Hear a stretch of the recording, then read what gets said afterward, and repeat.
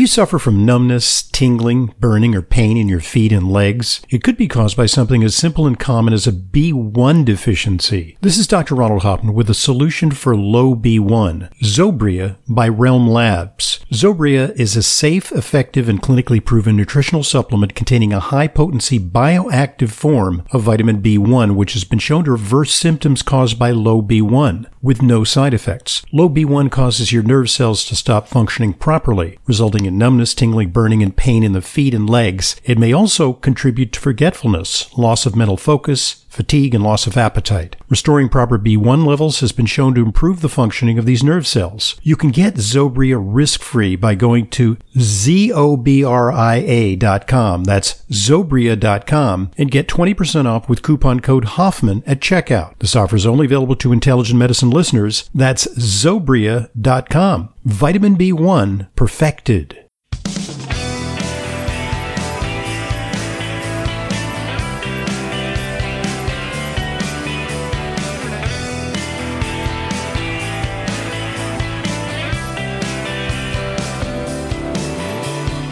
Welcome to today's Intelligent Medicine Podcast. I'm your host, Dr. Ronald Hoffman, and, one of the big problems with the current medical system is that it's going to sink under its own weight. The expenses of high-tech medicine are exorbitant, and it's also the price of drugs. Drug prices are soaring, and so a logical solution would be to unleash the competitive marketplace. Lots of drug companies that develop drugs have monopolies on products that, may cost, a few dollars to make, and yet their markup is hundreds and thousands of percent. They say it's necessary to protect their intellectual property and to keep R&D going. But it would seem like a logical way of dealing with that is to allow cheap generics. Generics are all the rage. But we're going to talk to an investigative reporter who has blown the lid off the generic drug industry. The book is entitled Bottle of Lies, The Inside Story of the Generic Drug Boom. Our guest is its author, Catherine Eban. Catherine is an investigative reporter. She's written many articles for publications like the Times, Vanity Fair, The Nation, and she's educated at Brown University.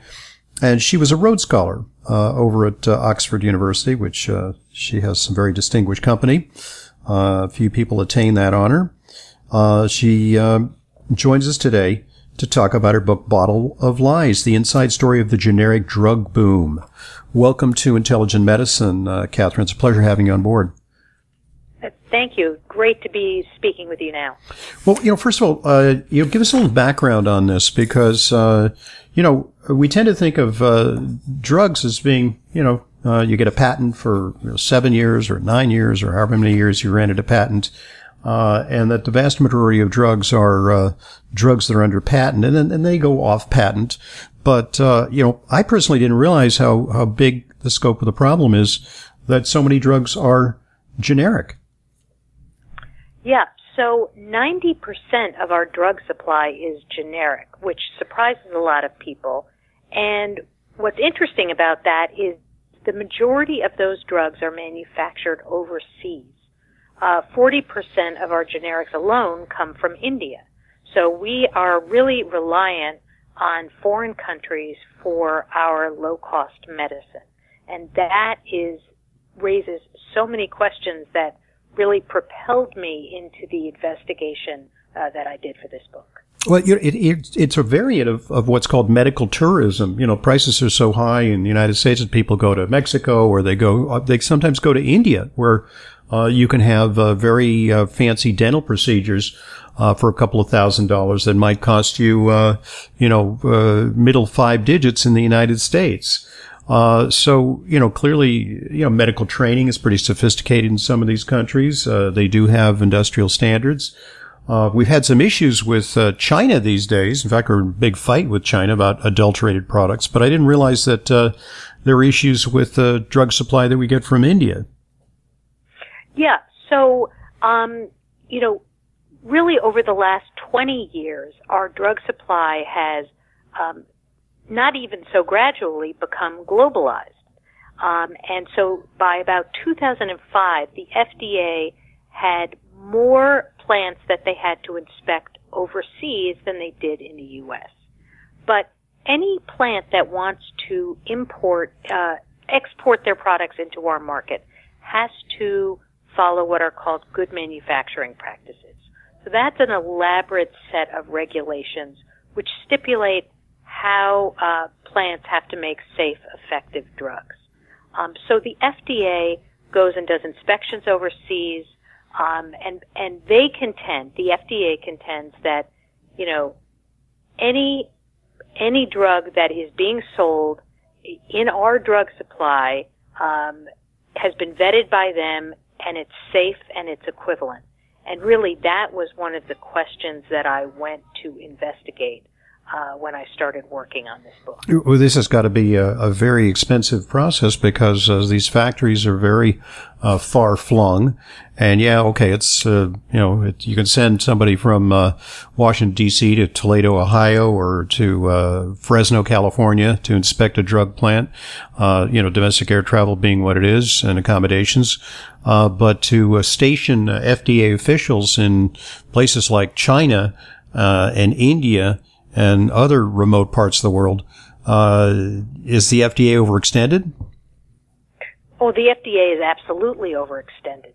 So what happened was, your listeners might recall the problem of heparin adulteration in 2008, where you had contaminated heparin coming into our market from China. Yeah, it was very gory because literally they showed that it was being prepared sort of in these slop buckets in very unsanitary conditions in a factory in China. It just was really gross. What was the upshot of that? Did people get sick?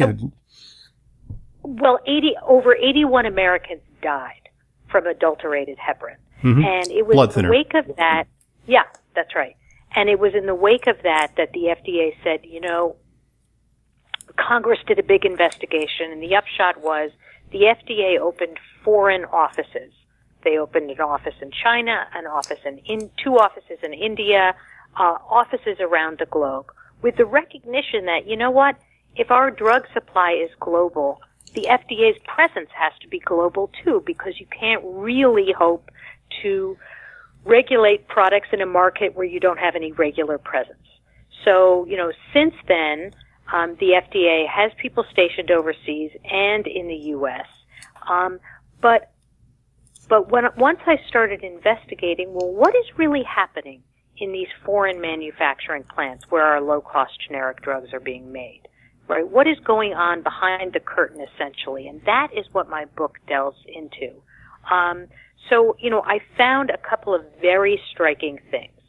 For starters, the FDA reviews data submitted by these manufacturing plants.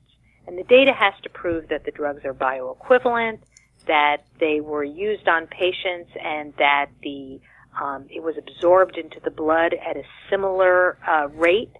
So there's a whole lot of things that the drug is stable that these companies have to prove. So it's not enough just to take the chemical formula of a popular drug and just cook it up in a vat somewhere in New Delhi. You actually have to do rigorous testing to see if what comes out of their vat is actually bioequivalent, that it delivers the same potency, that it's free of impurities. There's a whole lot that goes into that, right? Well, that's exactly right. And so manufacturing plants have to submit data from all those tests. So the FDA reviews the data. The other thing they do is what are called pre-approval inspections. So they're going overseas to make sure that these plants are not just, making it in a bathtub, right? But they're making it in a legitimate manufacturing plant that's following all these rules. However, overseas, they are announcing those inspections in advance. Sometimes months in advance. And so my sources are saying those inspections are essentially staged. You give these manufacturing plants with a pool of low-cost labor 2 months advance notice that the FDA is coming, and they will clean up and essentially stage these inspections. Mm-hmm. In fact, you state in the book that they actually sometimes set up Potemkin village laboratories or manufacturing facilities that have nothing to do with the real backroom manufacturing facilities. They're clean, they have exacting standards, but it's easy. That can be set up within a matter of a couple of weeks once you get notification that there's going to be an inspection, right? Oh, absolutely. And in fact, in China, some of the manufacturing plants pool resources and invest in one plant, and the different manufacturing companies pretend that they're all manufacturing at the same place, and because the FDA can't even read the street signs, they have no idea where they're going. Yeah. So, I mean, there's all kinds of subterfuge that the book exposes. But really one of the biggest issues that I look at is the systematic fabrication of manufacturing data. So that these companies are representing that their drugs are meeting standards, that they're meeting specifications when in fact they are not. And the book follows a whistleblower named Dinesh Thakur, who was an employee of a company called Ranbaxy. That was India's biggest drug company. And it's about how he discovers that almost all of the company's manufacturing data that they're submitting to regulators around the world is fake. It's about what he does with that discovery. And that's also with a high degree of corruption and governmental collusion, in fact, because many of the regulators in those countries are aware that the quality isn't up to snuff, but either they get paid off, they get some skin in the game, they look the other way. So they can't be relied upon to be the watchguards over quality. That's right. So in some of these markets, and it certainly is the case in India, the U.S. and European regulators who go and inspect those plants are sort of the lone policemen, because the plants are not worried about Indian regulators who are rarely sanctioning these plants or finding problems. In fact, they're not looking for problems. So, there's not this sort of elaborate tort system and, the legal system where, a lot of companies are held to higher accountability in the U.S. and, criticize it as you might. We have a very powerful system of justice in this country. We're lawyered up, and if problems occur, there's a lot of liability. Right, and that is really, one of the issues that the book is exploring is that we've entrusted the manufacture of life-saving medicine to countries where we don't really have jurisdiction. We don't have attorneys general in India. We can't serve a search warrant. We can barely, we can't necessarily extradite somebody without the cooperation of that government. So, it's a perfect storm where we have limited power, limited oversight, and dependence on these foreign countries for the manufacture of our drugs. Why did we cede so much responsibility to offshore countries for our drug supply? It would seem that, I'm from New York City, you grew up in Brooklyn, we can look across the Hudson River, and New Jersey used to be the pharmaceutical state, and they, all the pharmaceutical manufacturers used to dot the New Jersey countryside. We made our drugs here. How did that change? So this is something that happened gradually. It started really with antibiotics, which require a lot of fermentation, and they also create a lot of waste product. And as environmental regulations tightened in the 70s and 80s, a lot of that manufacturing moved overseas to China, where it was very, very cheap to make antibiotic salts. But then slowly, one of the pivotal points which the book describes is the AIDS crisis, where NGOs and governments came in to try to get lower cost AIDS drugs for patients in Africa. Right. And this is a big political thing because, to charge exorbitant amounts for life-saving drugs, it seems uncompassionate and greedy. Absolutely. And so the big positive change that occurred was this idea that the U.S. government and other governments could pay Indian manufacturers taxpayer dollars for them to manufacture very cheap generic AIDS drugs, and we could send those to Africa. And it was really a model of, amazing international collaboration. But as part of that revolution, that jump-started their generic industry inadvertently. Absolutely. Well, what happened was that as part of that international agreement, the U.S. government said, but hey, if we're going to use all these taxpayer dollars to do this, we want to know that the drugs are of good quality. So we're going to require that they be FDA approved.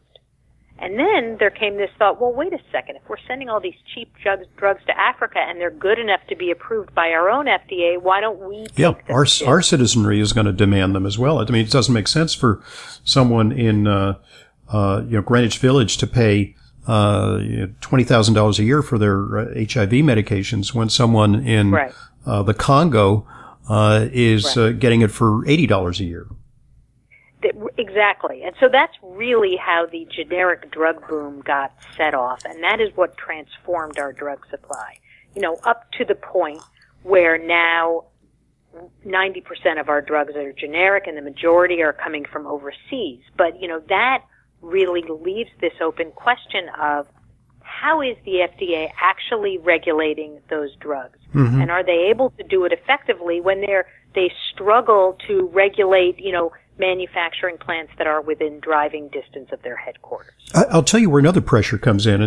And I, as a prescriber of medications, often I get a form letter from an insurance company asking me if it's permissible to prescribe a generic. They prompt me. They encourage me to prescribe generics. They say, well, you prescribe the brand name. We would like to switch it to a generic. Is that okay, doctor? Alternatively, I'll get letters where I prescribe a non-generic. I want a brand name because the patient is doing well on a medication and I don't want to take any chances. And some patients complain when they go on generics. They say they're less effective. And then I get a letter of denial saying, I'm sorry, we don't cover the brand medication. Here it is. We will only pay for the generic. There's pressure from the insurance companies and Medicare as well. Absolutely. I mean, consumers are being steadily forced onto the generic as a way to cut costs. But the question is, are the generics actually as effective as the brand? Consumers haven't really thought about this question because they don't have a lot of choice and because the FDA has assured everybody that the drugs are interchangeable. The brand is interchangeable with the generic and generics are interchangeable with one another. But they rely on faulty data though, because you actually point out in the book that bioequivalence really should be very rigorously tested under experimental conditions. But what they often do is they say, well, here's the purity. They send us documentation showing that their purity is 99.9%. It's the active chemical, blah, blah, blah. The documentation looks pristine, but it's not where the rubber meets the road, like when the patient puts the pill in their mouth. Right. I mean, one of the extraordinary stories that the book follows in detail is this company, Ranbaxy. One of the things that they were doing is literally running their tests off of the brand name drugs. So their data looked perfect. Yeah. But they were testing the brand name drugs and representing the data from those tests as tests of their own generic. It's a little like the Volkswagen scandal with the diesel emissions, It's like well, it really is. This is like the VW scandal writ large. Yeah. Wow. So, there are problems. This is also sort of a national security issue, because now, of course, we're in a big tiff with China about, not just, the tariffs they impose on our goods, but also, the, stealing intellectual property, and, copying our stuff. And a lot of the counterfeit stuff that finds its way into the U.S., comes out of the Chinese market. Presumably, that's, not restricted to China. It may also be part and parcel of, India's contribution. But for us to be so dependent on drugs from outside the U.S., that's kind of a hangout position from a national security standpoint if we get into a real trade war.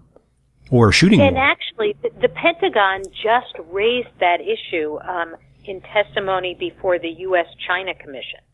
So, the fact that we are so dependent for life-saving drugs, or for really almost any drugs, on China. Mm-hmm. And now we're feuding with China, and what if they decided to cut off our antibiotics? I mean, they would literally bring the country to its knees overnight. Yeah. So that's really, we talk about dependency in terms of steel. Okay. I get it. War material. But at a very, very fundamental level, they have us, with a choke point because of our overdependency. Now FDA is aware of these problems, but in your book, you say that the latest developments, they sort of capitulated to this idea of prearranged scheduling of inspections. They haven't wised up. Well, so the book follows a young FDA investigator named Peter Baker, and he began to go into some of these plants, and instead of just running these credulous inspections where the plants would print out their data and he would take it and look at it, he started looking in the computer systems themselves at these plants. And it was by doing that he was able to expose this hidden, fraudulent world where even though the plants are supposed to make all of their data and all of their testing results transparently available to regulators, he figured out that a number of the plants overseas were running hidden laboratory operations where offline they would pre-test the drugs, get a forecast of what the results would be, and on that basis they would then, when they did the official test, they would alter the parameters of the testing in order to get the desired results. And he basically uncovered this whole world of pre-testing. The pre-announced inspections that the FDA was doing allowed these plants, once they knew they were coming, they had secret testing equipment they would send out of the plant. They would sort of shut down the operation of these hidden laboratories. They would bring in data fabrication teams in advance of the FDA coming in to alter the data. Wow. And the FDA knows that this is not the way to conduct inspections. So they wouldn't stand for it here. I mean, oh, absolutely not. I mean, I'm involved with the supplement industry. I mean, if they said to the supplement industry, on such and such a date, we're going to come and inspect your facility, they would just do, everybody would be shining their shoes and, wearing their lab coats, and they would, scrub the facility and make it really spiffy. People have told me that, in effect, they do what might be termed razzias, raids, it's like knock, knock. It's it's the FDA. Here we are. Open your books. We're going to walk around, like a military operation, a SWAT team. Right, which is absolutely the way to conduct an inspection. And that's pretty clear to everybody.